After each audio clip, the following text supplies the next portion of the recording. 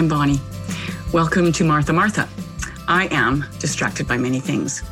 Because I'm a mom, because I'm a human, because I have weakness, I need my Lord to guide me and to calm me every day. So let's walk together.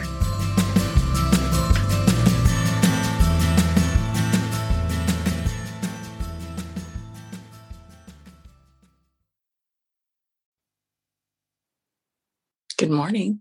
So while I'm on the topic of food and snacks, I thought maybe it would be a good time to talk about date night, because I think date nights are super important. Years and years and years ago, we decided to sort of debunk the idea of having to go outside the house for regular date nights, because A, it was expensive. B, it was hard to find somebody that I'd be willing to leave my kids with if they woke up in the night and were scared or whatever. And ultimately, we just didn't feel a real driving need, and we were tired, so that hour that we could potentially get together in the evening, the idea of the workload to get out the door, have the kids settled and get out the door just was not attractive.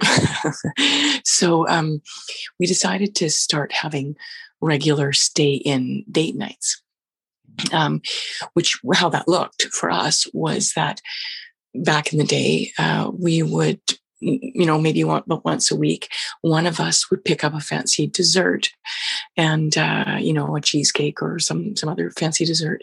And we would sit together on the couch and talk and eat our nice dessert and maybe have a cup of tea. And, spend an hour or two, however much time we could have together before we were, dropped into bed.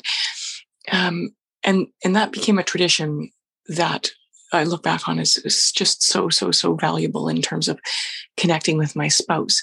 I didn't need to be out somewhere, and I mean, once in a while we did go out, but it was, more of a special occasion thing rather than our regular date night. Maybe once or twice a year. And then it felt really special and kind of worth the effort for us. The other thing is that, as our kids have gotten older, basically we have a date night every single night. And we, at some point when we stopped being so tired, we started having a glass of wine at night instead of, cheesecake or dessert, as we're trying to cut down sugar, but also that just the idea of being able to have a glass of wine without being, so tired that we couldn't enjoy each other's company, and the wine just sort of putting us over the edge. So, a glass of wine at night has become our date night, which, other than during Lent, happens, almost every night.